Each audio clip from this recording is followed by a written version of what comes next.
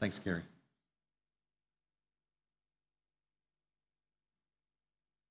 Good morning, everyone. Today's Bible reading comes from Psalm 89. I don't normally say this when I get up to read the Bible at church, but strap in. It's a great psalm, and I can't wait to hear Ben's sermon on this today. Please join with me as I read. I will sing of the Lord's great love forever. With my mouth, I will make your faithfulness known through all generations. I will declare that your love stands firm forever, that you established your faithfulness in heaven itself. You said, I have made a covenant with my chosen one. I have sworn to David, my servant, I will establish your line forever and make your throne firm through all generations. The heavens praise your wonders, O Lord, your faithfulness too, in the assembly of your holy ones. For who in the skies above can compare with the Lord? Who is like the Lord among the heavenly beings? In the council of the holy ones, God is greatly feared. He is more awesome than all who surround him. O Lord God Almighty, who is like you? You are mighty, O Lord, and your faithfulness surrounds you. You rule over the surging sea. When its waves mount up, you still them. You crushed Rahab like one of the slain. With your strong arm, you scattered your enemies. The heavens are yours, and yours also the earth. You founded the world and all that is in it. You created the north and the south. Tabor and Hermon, sing for joy at your name. Your arm is endued with power. Your hand is strong. Your right hand exalted. Righteousness and justice are the foundation of your throne. Love and faithfulness go before you.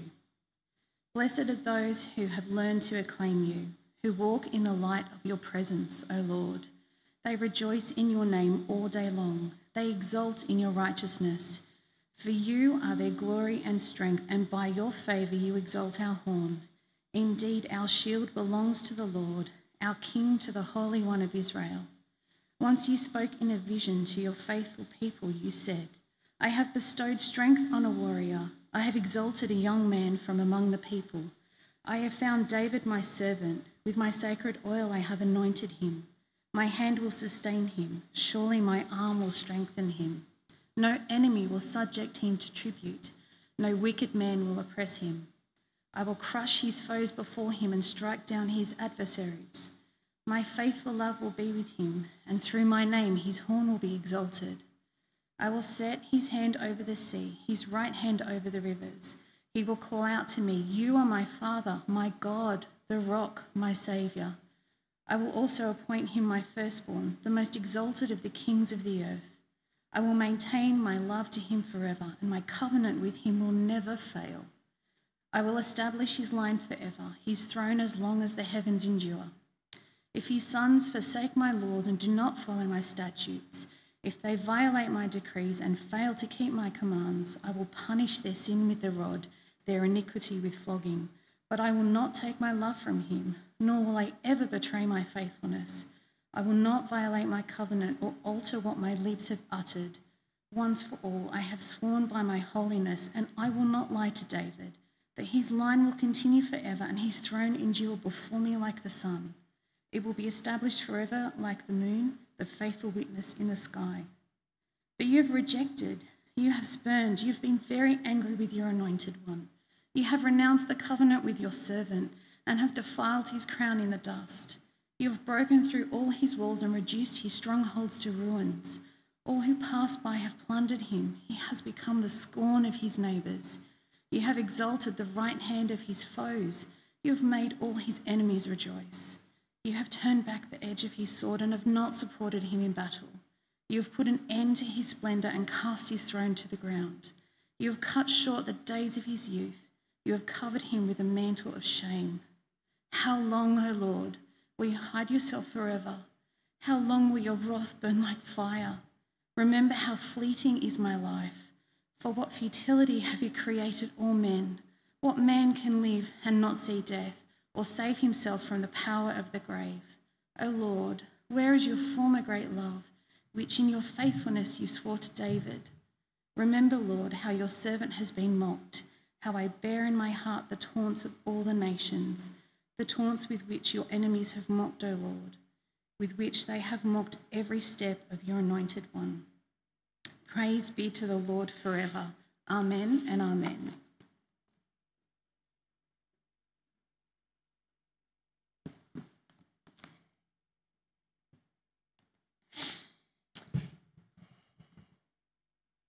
Well, it's a hot summer's day. It's a big psalm. Some of us have been at a fantastic wedding last night, celebrating the marriage of Lachlan Webb and Caitlin Dillon. And I'm seeking to modify my preaching method to go away from full text and back to point form notes, which I hope is seen as a credit to this congregation, my church family, that I feel comfortable enough to do so. Therefore, let me pray. Heavenly Father, we thank and praise you that you speak powerfully by your word and in the power of your Holy Spirit at work among us as we gather under your word, and we pray that you would speak powerfully and truthfully to us through me this morning in a way that brings glory and honour to your Son, our Saviour, the Lord Jesus Christ, and making us more like him, and we ask it in his name. Amen. By the way, there will be absolutely no slides this morning, so if you're someone who likes to read along with the Bible, including scripture slides, I encourage you obviously to have your Bibles at the ready. Friends, a self-evident truth of life in general is that there's often an unwelcome distinction between the ideal and the reality. Sometimes that distinction can be rather trivial. I wish my kids would go to sleep no later than, insert preferred time here, 8 o'clock, 9 o'clock, whatever it is. But of course, the reality does not always match up with the ideal. Ideally, there'd always be peace and harmony between neighbours, but in reality, some people play drums. Imagine being that guy. Of course, sometimes the fact there's a difference between the ideal and the reality is anything but trivial and very painful. Ideally, all women should be able to conceive and give birth to children. The reality is we are all too sadly familiar with infertility, with miscarriage, with stillbirth, with sudden infant death. Ideally, married Christians will be content in their marriages and single Christians will be content with their singleness, but we know there's all sorts of relational pain in God's household. Ideally, long-term church members will not leave their church without a good gospel-driven reason, and certainly not unless it's on good terms, but in reality, it doesn't always go like that. Even worse, some people turn away from what we thought was a genuine following of the Lord Jesus himself. Ideally, there's not all sorts of alterations and cancellations on account of a worldwide pandemic, and no one ever feels ostracised for their political views on vaccination and government policy, and apparently egotistical tennis players don't divide the country either. A bit of a fail going on there, isn't there? Friends, this psalm raises the issue of how we come to terms with the fact that there's often an ideal and a reality that are very distinct from one another, and that for the people of God. Now, at one level, that shouldn't take us as a surprise, should it? Because if you remember back from 2 weeks ago, we looked at the psalm that came before this, probably the darkest of lament psalms in the whole Psalter, namely Psalm 88. But this psalm here raises the question with a tiny bit more hope of positivity, and that's not saying much, of what it is that can carry us through when we find ourselves doubting God's faithfulness. With that question in mind, we come to the psalm and we do the work of seeing what God is saying through this part of his holy word. He begins verse 1 very positively. I will sing of Yahweh's great love forever. With my mouth I will make your faithfulness known through all generations. I will declare that your love stands firm forever, that you established your faithfulness in heaven itself. Notice that praise of God is verbal and it's to others. I will declare things about you, and I will say that, with my mouth I will sing, with my mouth I will declare. It's a very verbal kind of thing, is the praise of God. And these verses make it clear that the psalm is talking about two things that go together, hand and foot. It's the faithfulness and the love of Yahweh that go hand together, his love and his faithfulness. You might have worked this out by now. In Hebrew poetry, it's not so much about rhyme as about sort of balance between two things. You kind of get couplets all the way through heaps of the Psalms, and Well, his love and faithfulness. God's love and faithfulness have no equal. Why do they have no equal? Verse 2, they are established in heaven itself. But what is it about God that shows him to be loving and faithful?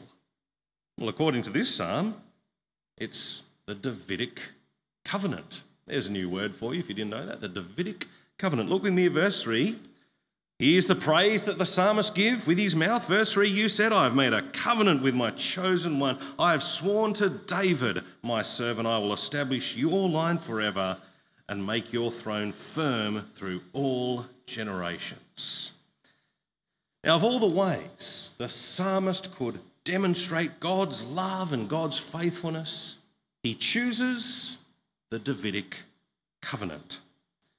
As you can see, not only in the first 4 verses, but really the whole pattern of the psalm. If you look at verses 1 and 2 of the psalm, you'll see that they get fleshed out in verses 5 through 17, where the writer shows us how it is that God's love and faithfulness are established in heaven and on earth. But he spends even more time fleshing out the Davidic covenant in verses 18 through 37. According to the psalmist, you see God's love and faithfulness most clearly in the Davidic covenant. So, to sort of say that in a different way, you got one stack of the psalm, God has established the earth, he's given it form, and that's really good, you know, faithfulness and love are seen. But hey, this promise that he made to David, wow, that's where you really get an intensification of the faithfulness and love of God. And so it obviously begs a question for us, well, what is this Davidic covenant? What is the agreement, if you like, that God made with David, the king?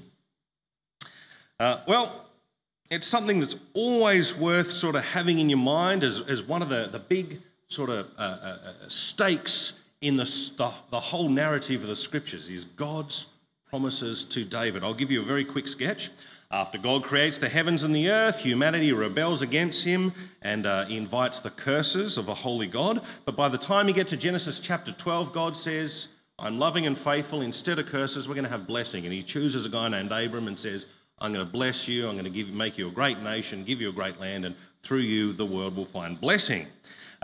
Abraham does become a great nation through his descendants. They're rescued out of Egypt. They come into the promised land.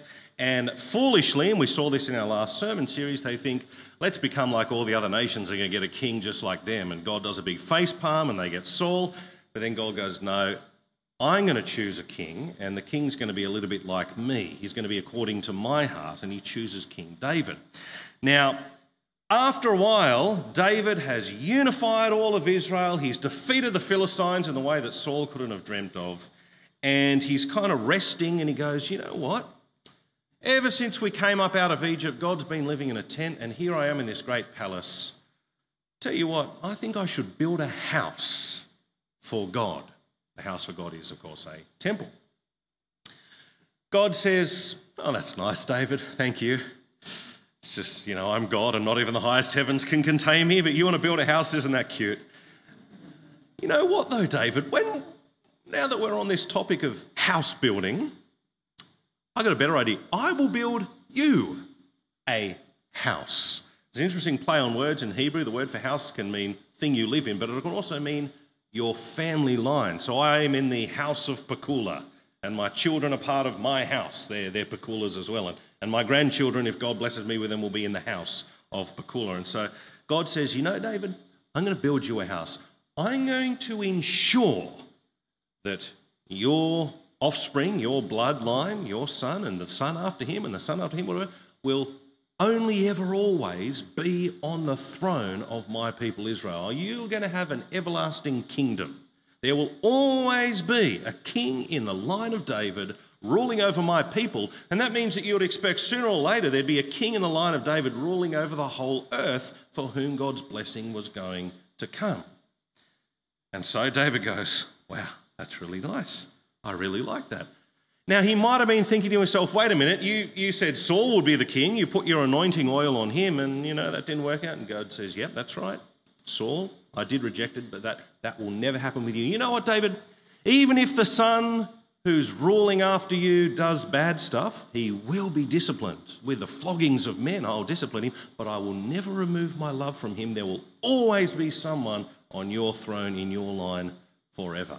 David goes, thanks God, you're amazing. And he is. So there's the Davidic covenant, and it's worth reading that big sort of stake of biblical theology, and you get it in 2 Samuel chapter 7. That's a purple passage, people. 2 Samuel chapter 7. It's a great read. We're not going to go through it now, but 2 Samuel chapter 7. If I keep saying 2 Samuel chapter 7, you'll remember it. Anyway, this psalm shows us how that covenant with David works, and it works in 3 ways. Firstly, it works because, unsurprisingly, David is blessed. Just as Abraham is blessed, well, the blessing's going to keep going through David. Look with me at verse 19. Come in your Bibles to verse 19. The psalmist writes, once, God, you spoke in a vision to your faithful people and said, I've bestowed strength on a warrior. I've exalted a young man from among the people. I have found David, my servant, with my sacred oil. I have anointed him. My hand will sustain him. Surely my arm will strengthen him. David is blessed by God. I mean, we saw that as soon as he struck down Goliath, right? A young man who's a warrior. Who can deny that he was so powerful because of what God had done through and for him? And because David is blessed, successful in his exploits, well, that of course means God's people Israel are blessed. Come down to verse 22. Verse 22, no enemy will subject him to tribute. No wicked man will oppress him. I will crush his foes before him and strike down his adversaries. Which is exactly what happened. David really got rid of the Philistines in his reign. And if David's enemies are crushed, well, then Israel will live in safety and prosperity. And presumably, the other nations will then find the blessing that God had intended to come through Israel's prosperity. What's the really big, someone can yell it out, what's the really big example of someone from a faraway nation coming and seeing the immense blessing of God's Davidic kingdoms? Anyone know who I'm thinking about?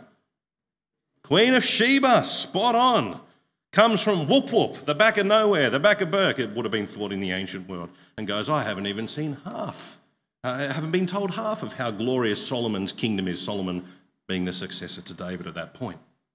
That's the first way the covenant works. Brings the blessing to God, God's king, God's people, and then the world. The second way the covenant works is by having a representative of God among his people. We're going to do a bit of comparison here in the psalm. Look at verse 9, and I don't know if you need to turn a page or not in your Bible. We're going to compare verse 9 and verse 25. So verse 9, it's speaking about God. This is the praise of his love and faithfulness as God. It says, verse 9, you rule over the surging sea. When its waves mount up, you still them. But then it's speaking of David in verse 25. It says, I will set his hand over the sea, his right hand over the rivers. Again, compare verse 10 to verse 23. Look at me with verse 10. You crushed Rahab like one of the slain. With your strong arm, you scattered your enemies. And by the way, Rahab here is not the former prostitute Rahab. It's like a nickname for Egypt as an evil empire, right? You crushed Egypt like one of the slain. With your strong arm, you scattered your enemies. And now verse 23. I will crush his foes before him and strike down his adversaries. The character of the king in the Davidic covenant is just like the character of God. You might even go so far as to say that Israel are given an image of the invisible God through this Davidic covenant. Now, don't get me wrong, we all know about David and we all know about his sons. They are not always the image of the invisible God. As a matter of fact, David had some serious doozies in his kingship, did he not? But you get the idea. There's representation of who God is, what his character is like through the king that he's installed via this Davidic covenant. The covenant works because God's people have a representative of God as their leader, and therefore they can live in relationship with him. They can live the way God intends for them to live. That's the second way the covenant works. The third way the covenant with David works is that it continues forever. Stacey and I hadn't been dating long, or I thought it might be impressive of me to try and cook something for her. That was a dumb move because she's brilliant and I'm hopeless. And I said, because I was still, even back then, I was intimidated by how good she was in the kitchen. I said, you can't come in here. You stay out there while I cook. But even then, after a while, she goes, look, if you're doing what I think you're doing, you need to get this and get that and find this and that. It's like, she could just tell from there. Anyway, I mentioned that because when I was trying to impress her, by the way, that's one of the few times I've ever cooked. Ever since then, I'm like, no. There was this huge old pot that I hadn't seen before. Not that I've seen many of the pots in our house, but I hadn't seen this one before. And Stace, what's this? Is it something that the people who lived here before had? And she, oh, no, that's the best pot in the house. Really? What is it? I always get the pronunciation wrong. Le Creuset. It's a Le Creuset pot. Does anyone know what a Le Creuset pot is? Yeah, of course, some people who know what cooking is, right? But get this. The Le Creuset pot, the reason it's the best pot in the house, she says, it comes literally with a lifetime new for old replacement warranty. Like if you buy it when you're 15 and when you're 85, it cracks, you get a new for old replacement, a lifetime, right? Forever. Well, this is far better than a Le Creuset. Verse 28, I will maintain my love to him forever. My covenant with him will never fail. I will establish his line forever. His throne as long as the heavens endure. This is the Le Creuset covenant, this one. God says it outright that David's bloodline will continue in the kingship for all eternity. And not only that, but even when the Davidic kings are disobedient toward God, even when the pot cracks, he will still maintain the covenant. Verse 30, if his sons forsake my law and do not follow my statutes, if they violate my decrees and fail to keep my commands, I will punish their sin with a rod, their iniquity with flogging, but I will not take my love from him, nor will I ever betray my faithfulness. I will not violate my covenant or alter what my lips have uttered. Once for all, I have sworn by my holiness, I will not lie to David, that his line will continue ever and forever, and his throne will endure before me like the sun. It will be established forever like the moon, the faithful witness. You can't get any more forever and emphatic than that, can you? Right? God, by his holiness, has sworn this is going to be the case. And God is so faithful that his covenant comes with an eternal warranty. An eternal warranty. And of course, the psalm could end there. That would be fantastic and joyful and uplifting, and we'll sing that praise of God about how faithful he is and how that all came to pass. But of course, then comes what I reckon is the ultimate in Bible blow-ups. I think this is the biggest one in Scripture, frankly. The psalm writer snaps big time, and he blatantly accuses God directly of breaking faith. You listen to the rage and the desperation and the frustration as the psalmist accuses God of breaking faith. Verse 38, but you have rejected, you have spurned, you have been very angry with your anointed one. You have renounced the covenant with your service and have defiled his crown in the dust. You have broken through all his walls and reduced his strongholds to ruin. All who pass by have plundered him, and he's become the scorn of his neighbours. You have exalted the right hand of his foes and have made all his enemies rejoice. You have turned back the edge of his sword and have not supported him in battle. You have put an end to his splendour and cast his throne to the ground. You have cut short the days of his youth and have covered him with a mantle of shame.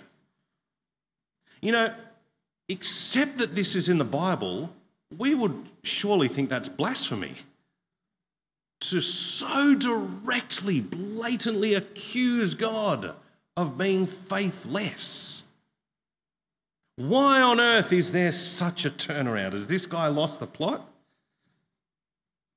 Well, if you can remember from a couple of weeks ago, all 150 Psalms that compose the Psalter have been divided into 5 books.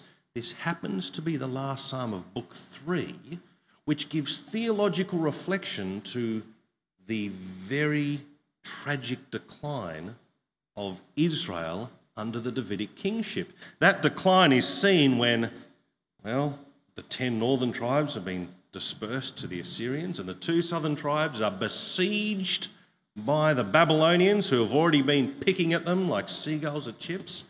And this psalm is sometime around the exile, when the last lot of Israelites, after the Babylonians have smashed through the wall and killed most of the army, have been taken off in slavery to Babylon. the Davidic kingship and the Davidic covenant has, at least as this psalmist can recognise, failed. If you want to see the most tragic part of the history of Israel, you get this in the last 2 chapters of the book of 2 Kings. There was the Babylonians kept coming in and trying to discipline Israel for them trying to rebel against them. And there was a king named Jehoiachin, or is it Jehoiakim? I always get this wrong. Jehoiachin, Jehoiakim. I think it's Jehoiachin is the good one. And Jehoiachin gets removed because they don't like him, and they install their own vassal king, a guy named Matan, who then gets his name changed to Zedekiah. And Zedekiah has another crack. He goes, you know what, stuff the Babylonians, we'll rebel against them. And the Babylonians go, you know, I've had enough of this. And so they besiege the place for a couple of years, which is horrendous. Zedekiah and his army try to escape as the Babylonians break through the wall.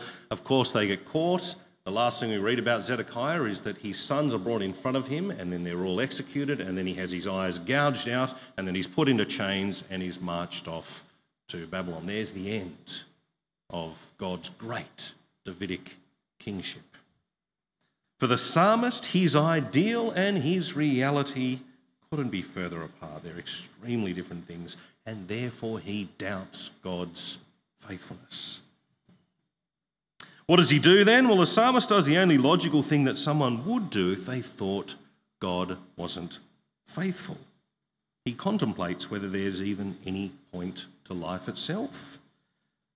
Verse 47, remember how fleeting is my life. For what futility you have created all men. What man can live and not see death or save himself from the power of the grave? It's actually a worse predicament to be in than the atheist. The atheist is just a fool. He says in his heart there's no God. But the person who knows there's a God and thinks God is yet faithless is somehow even worse. No wonder he's despairing of life itself. You know what? There's every chance in a room this size or with the amount of people online that you've felt like this person. Maybe you currently do feel like this person. So what's the take home here at this point? Well, even when the ideal is so far off from the reality, God never denies himself. God only, ever, always keeps his promises. We know this because he actually did keep his covenant with David, even though his anointed king had the days of his youth cut short and was indeed plundered by his enemies. You might put it poetically by saying, even when there's death, the plans of God will survive. It's a lesson that his people needed to learn again and again. As a matter of fact, there are 2 men who learned that lesson after the death of his anointed on the road to Emmaus in Luke 24. But I get ahead of myself. You see at the end of the psalm, and I hope you felt a bit of a jerk as Kerry read this, amen and amen. Praise the Lord. Like, it's sort of like, what? My life sucks, I want to die. Amen and amen is how it ends. Not quite.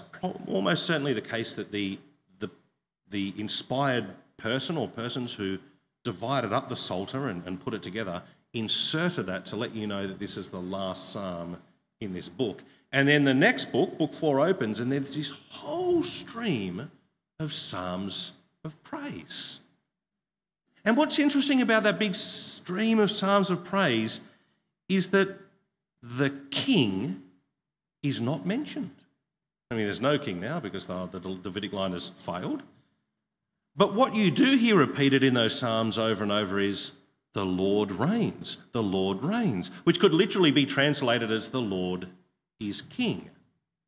There is actually a rightness to getting to the point where stuff is stripped back so much that you realise the only thing that's constant is God and his faithfulness. You can even rejoice in the fact that, well, hey, we didn't have a king in the time of Moses and God was faithful and, well, the Davidic line has failed, inverted commas, but hey, God must still be our king, and that's right. But of course, we get that confirmed for us much more strongly in the New Testament. Turn, if you will, in your Bibles to Acts chapter 2. Acts chapter 2.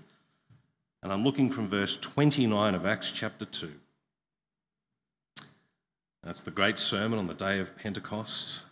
Peter lifts his voice and he says, after his big biblical theological explanation of the pouring out of the Spirit, Acts chapter 2, verse 29, you should be there by now. Brothers, I can tell you confidently that the patriarch David died and was buried, and his tomb is here to this day.